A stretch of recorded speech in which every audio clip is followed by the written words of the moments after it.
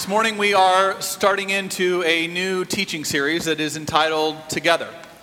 And this teaching series is going to be 5 weeks long, and the first 3 weeks are going to be walking through our new vision statement as a church that has been passed by our session. Now, some of you right now may hear that we have a new vision statement and react to that with a teeny bit of cynicism. Because we've all been a part of organizations, maybe even churches, where vision statements work a certain way. We work hard, set up a task force or a committee that works on this. They do surveys, they have conversations, they form a statement, they take it to a larger group, maybe the session, maybe the board of trustees, who then edit it to make sure that everything that everyone could ever want is included in that statement. It gets to be about a paragraph long. It's passed, everyone feels good, it goes in a binder, it's closed, it's put on a shelf, and no one looks at it for 10 years. And then about 10 years later, some new person comes along and goes, we should really rethink our vision statement. And the whole process starts over again.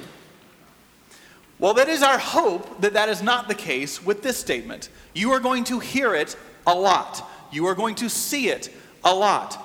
We have worked very, very hard that it has what we believe is substance, and yet it is brief enough that we should all be able to memorize it. And our hope is that you will.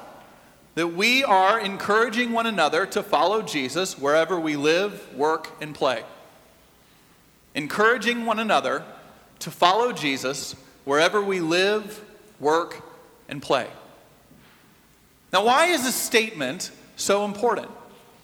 Well, the reason that we've been talking about, at least as a staff and as leadership, is actually captured in the visual that's on the banners outside for this series. It's been on the Facebook page, it's been on our website, and it's a picture of some Olympic rowers in a boat.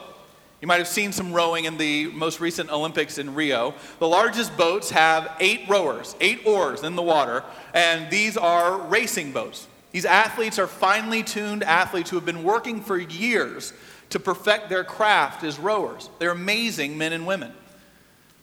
But what can happen in an organization if we're not careful is that we become so focused on our craft and our work and our oar that we can easily forget that our oar is not the only oar in the water. And so we can start rowing really, really hard on our oar without paying attention or even realizing anymore that there are 7 other oars in the water. And if we want to do well in any race, we've got to be pulling in tandem with them. That we're not in competition with any of them because none of our oars are the full expression of the race. Think about it in a church. Your oar might be youth ministry.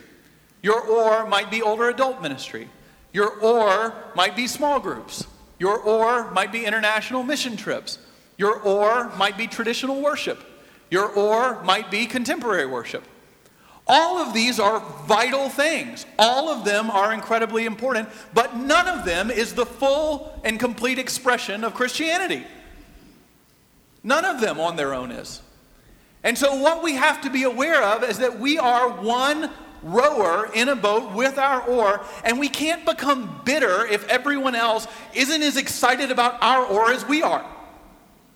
But rather we need to understand that we play a vital role as part of something larger than ourselves, all pulling together in a common direction. Now, the way that they figure that out, not just have everybody on their oar rowing really, really hard at their own rhythm in a boat, is that in an 8-person racing boat in the Olympics, there are actually 9 individuals in the boat. 8 rowers, and then a coxswain. A coxswain is a 9th individual who sits in the back of the boat, and they have 2 functions. The first function is that they're in charge of the rudder. They're to steer the boat, and they're to keep the boat pointed in as straight of a line from the starting line to the finish line as possible. Their second job is that they call out in a kind of rhythm. They call out into the other rowers so that all of the rowers are rowing in rhythm. They are rowing in unison. Their oars are going into the water at the same time. They're pulling back at the same time, and their oars are coming out of the water at the same time. They're all doing it. This coxswain is the one that is making sure they stay in rhythm, and that is the best way that each of these oars is contributing to the boat going as fast as possible and potentially winning the race. I believe that for Covenant, there is a good chance that this vision statement can serve as kind of the coxswain for this church. It can be a way that we start making decisions about the values that we have. It starts creating a common language for where we want to go, of the kind of people that we want to be. It helps us make decisions of what to do or what not to do. Encouraging one another to follow Jesus wherever we live, work, and play. What we're going to do for the first 3 weeks of this teaching series is actually divide that statement into thirds. So today, we're going to take some time to talk about what does it mean to be a community that encourages one another, that doesn't drive each other by guilt, that doesn't drive each other by tradition, that doesn't drive each other by the need to change things, that doesn't drive each other by obligation or duty, that drives and is unified together through the spirit and actions of encouragement, that we are encouragers of one another. And to get our heads around biblically what that means, we're going to be looking at Paul's first letter to the Thessalonians, starting in chapter 5 and verse 9. And as we do so, I invite you to pray with me as we engage God's word. Lord, I pray that you would open our minds and our hearts to how we can form the kind of community that the leadership of this church has discerned, captures us, and can propel us forward. Give us a common vision, your call upon each of us, upon this congregation, we pray in Jesus' name. Amen. Starting in verse 9. For God has destined us, not for wrath, but for obtaining salvation through our Lord Jesus Christ, who died for us so that whether we are awake or asleep, we may live with him. Therefore, encourage one another and build up each other, as indeed you are doing. Friends, this is the word of the Lord. Thanks be to God. Now, I don't know about you, but when I think about encouraging, I get this idea of like a cheerleader in my head, right? Somebody that comes along and is just like, good job, you can do it. We're kind of with you. We're encouraging. Go. And certainly that kind of role can be encouraging to us. You've probably been encouraged at a time when someone was cheering for you or believed in something you were doing. But sometimes that's not enough. Sometimes for the things that this world can throw at us, that's not enough. And the Christians that Paul was writing to here understood that.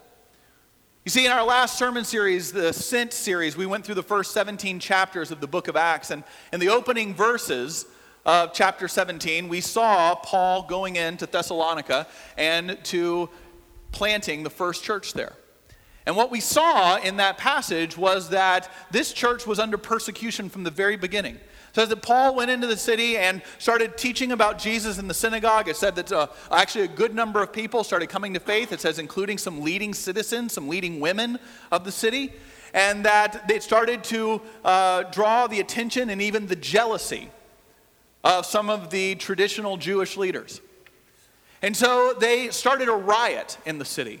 They started a riot and actually dragged these first Christians straight away in front of the Roman authorities, had them arrested, and basically these first Christians had to pay money to get out of jail for believing in a new faith. They hadn't really done anything wrong, but they had to pay to not be imprisoned for their faith. This is a community that needed more than just Paul going, you can do it, I'm with you, way to go, guys. Stiff upper lip, keep going, pick yourself up by the bootstraps. That's not what he's talking about. He's talking about something that's actually far deeper and more powerful than that when he says that we're to be in a community of encouragers to one another. Think about what that word means. It means that we are to live in courage. That courage is supposed to be a part of who we are and what we're about. Because the most common teaching and command in the Bible is don't be afraid. Because what the scripture understands is that when we peer into our own heart and when we're actually honest, fear is a huge part of our life. Worry, uncertainty. These things can plague us and drag us down. And so we are taught, don't be afraid. Be people who are in courage, who stand in courage with one another. Now what I'd like to do is to ask 2 quick questions this morning. Questions that are essential if we say that we're going to be a community of encouragers. That's going to be the kind of ethos that binds us together as a church. The first thing that we have to be really clear about if we're going to be a community of encouragers, people who stand in courage together, is what is the source of our courage? What's the reason for our courage? What's the reason for our courage? And secondly, once we understand the source or the reason of it, how do we help each other tap into that source? Because that's the kind of action that needs to go with a community of encouragers. We're helping people tap into the source of courage. Okay? So first off, what's the source? What's the reason that Paul is saying and the scriptures say that we are to stand in courage? Well, the reason that he writes about here is very, very clear. What he says is that you and I are to be people of courage, not because we are strong enough, not because we're tough enough, not because the world can't give us something that we can't handle, because the world will. It's because that we are to be people of courage because we know with whom we stand. He says here that whether you are awake or whether you are asleep, you can be encouraged by the knowledge that you are with Jesus. As he writes about in the book of Romans, nothing can separate us from Jesus. Neither height nor depth nor things present nor things to come, neither powers nor principalities, that nothing in this world, nothing at all can separate us from the love of Jesus Christ. That God is Emmanuel. He is with us. That he is with you right now. He is with you as you leave this place. He will be with you every moment of every day this week. There is nowhere you can go. There is no depth you can sink to. There is no adversary you can face that you do not face with him. And what we believe as Christians is that that's more than just platitudes or feeling nice. That there is incredible significance in that statement. Because when we say that we face it with Jesus, this is someone that's not just an idea or a concept, that Jesus was a person who came into the world, who everything that causes you and I stress and worry and anxiety and fear, he faced in his own life. Abandonment, loneliness, betrayal, illness, doubt, even death. God has faced death. And that we are people who face all of these things with him. That we are an Easter people. That the tomb is empty. That all of these things have been redeemed. That there is no such thing as any force, no matter how difficult in this world, that can ever overpower us and have the final say in our lives. That's what it means, because God, it says, has overcome this world. Even death, God has overcome it and upset it and overturned it. And as he says, so I have overcome the world, so shall you. So shall you. That the end of the story is written and guaranteed and promised to all of us in faith. And so when we say that, when Paul writes here that whether we are asleep or awake, we can have courage because of the one with whom we can trust, Jesus Christ, who is always with us, that is an incredibly powerful statement, because there's nothing that you are facing today that he has not faced and overcome. That's the source. That's the reason for our courage, is that we are never alone. God is Emmanuel with us. So secondly, how do we help people tap into that? What are the kind of things that it means to be a community that's constantly reminding each other in our worries or in our loneliness, or it's like we're facing this with God. God is with us. We can always be looking for him. He will always redeem this. How do you do that? Well, I want you to know today that it's not a mystery. We've been talking about this for at least 2.5 years, if not longer. And I know many of you have been talking about it longer. That there's 4 things that we see in the book of Acts that are the actions of a people that bring about a community of encouragers. We read about that first church that was a people who devoted themselves to Scripture, to intimate community, to prayer, and to extravagant generosity. These four things that I hope you're not sitting there going, oh, I've never heard of those before. I hope that many of you who have been here going, we've talked about that before. Kind of have gone through it enough already. These are the things we do. These are the actions we take. Take, for example, what we just did. Talked about, well, how is Scripture a way that we encourage each other in community? Well, it's because we remind ourselves of the story of Jesus, that he was a real person, that he lived and taught and healed, and that he overcame and even death and persecution. That there's nowhere we can go that we're not going to go with him. That is an amazingly and important, encouraging fact to remind ourselves of, the witness of Scripture. Or take intimate community or extravagant generosity. Think of the difference that's been in your life when you've gone through hard times and that you haven't walked them by yourself. That you've walked them with people who have come alongside you and helped to shoulder the burden.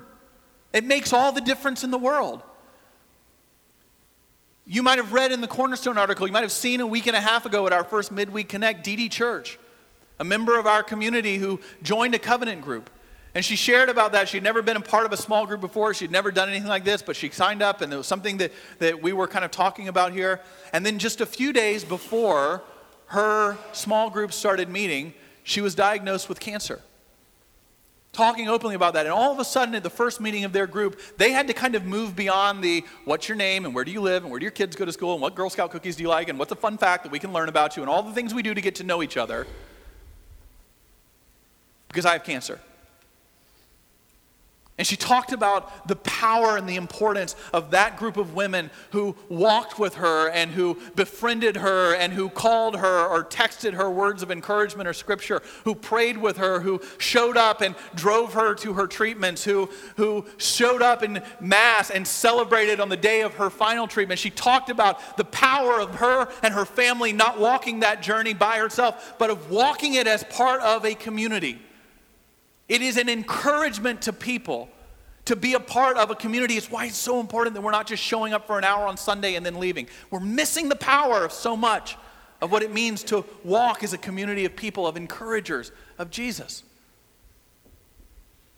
We give extravagantly of our time, of our friendship, of showing up in people's lives, or our money where we see need as an encouragement to others. But the last one, fourth, is prayer. Praying is one of the most important ways you can encourage someone else. I don't know about you, but I've had people that I've let them know are going through a hard time. I'm praying for them. And so many times I've gotten a response that said something like, it's the prayers of people that are sustaining me right now. And guess what? That's not a platitude either. There is almost nothing you can do that is as powerful as lifting someone up before the Lord in prayer.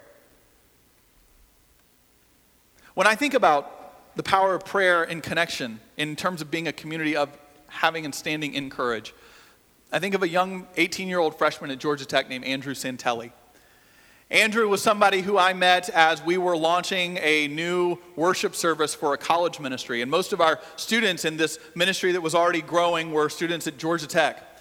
So there was a Monday night worship service that we were kicking off for the first time. We wanted to let students know about it. So we found the Monday we were going to begin and then looked 6 days before that on the calendar to the Tuesday before we started, 6 days before we started, to have a big blowout event on the campus of Georgia Tech to let students know that there was this new worship experience. If you have a savings account and you have a portfolio advisor who says to diversify your account because you don't want to put all your eggs in one basket, we ignored that. There's a reason they tell you that. We ignored that. We put all of our resources into this one big blowout event on campus to let students know about this.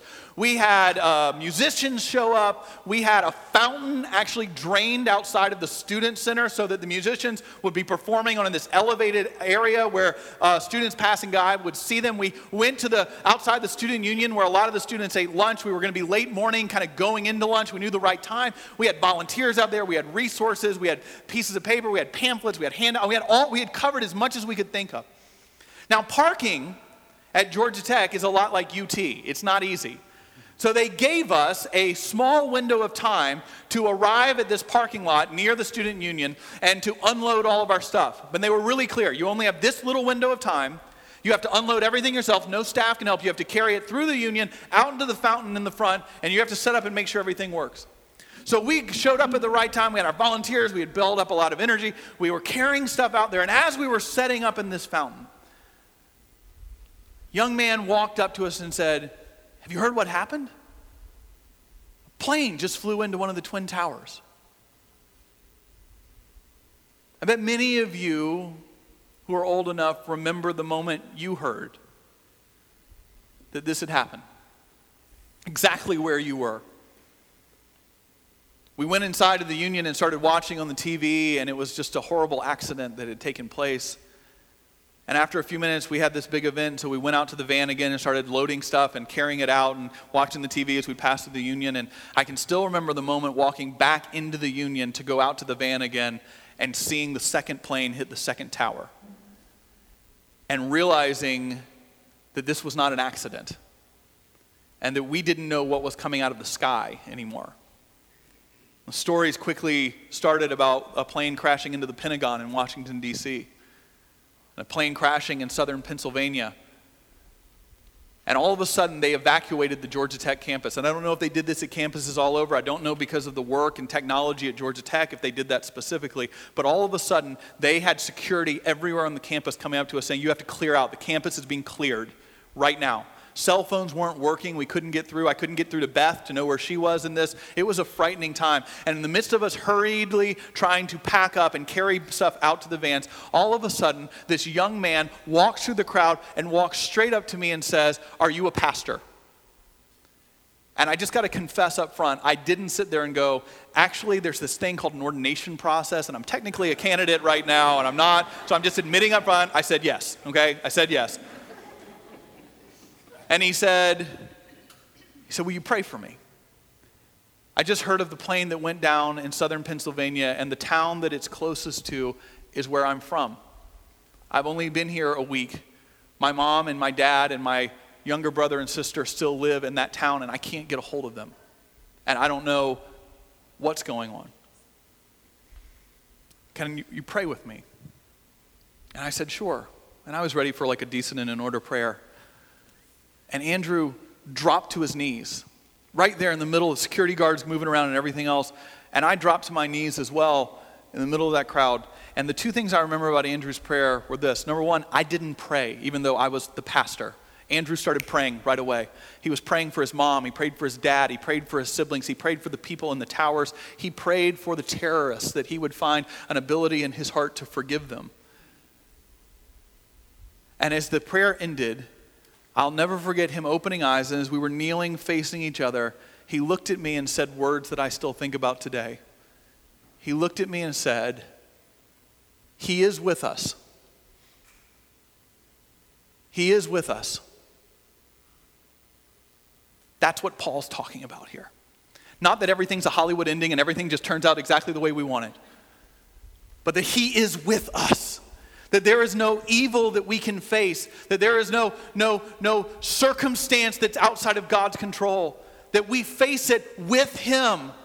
And he has already overcome whatever it is. Friends, there are pictures from 15 years ago seared into our collective memory of courage that day.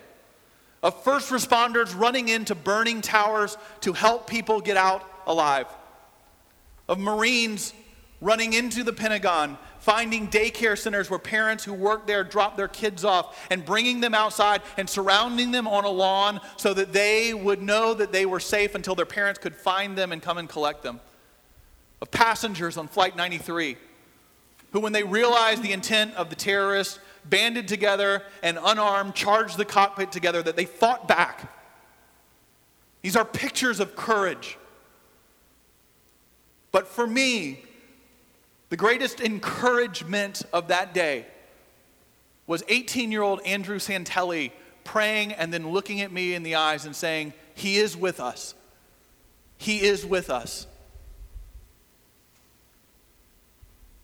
This day reminds us that no matter who we are, no matter who you are, life is going to throw pain our way. Life will be hard. Life will be difficult, but we do not face it alone. Paul is saying that we face it and can live in courage because of the one with whom we stand, who will be faithful and by our side because he has overcome all that this world can bring our way. Be encouraged today. Because it is a powerful thing. It is a beautiful thing. It is a wonderful thing to encourage one another, to follow Jesus wherever we live, wherever we work, wherever we play. Amen. Let's pray. Lord, we ask this day and in the days to come that as a people, as a world, as families, that we would remember that every moment you are by our side. May we encourage and remind each other of this powerful truth this day and always. We pray this in Jesus' name. Amen.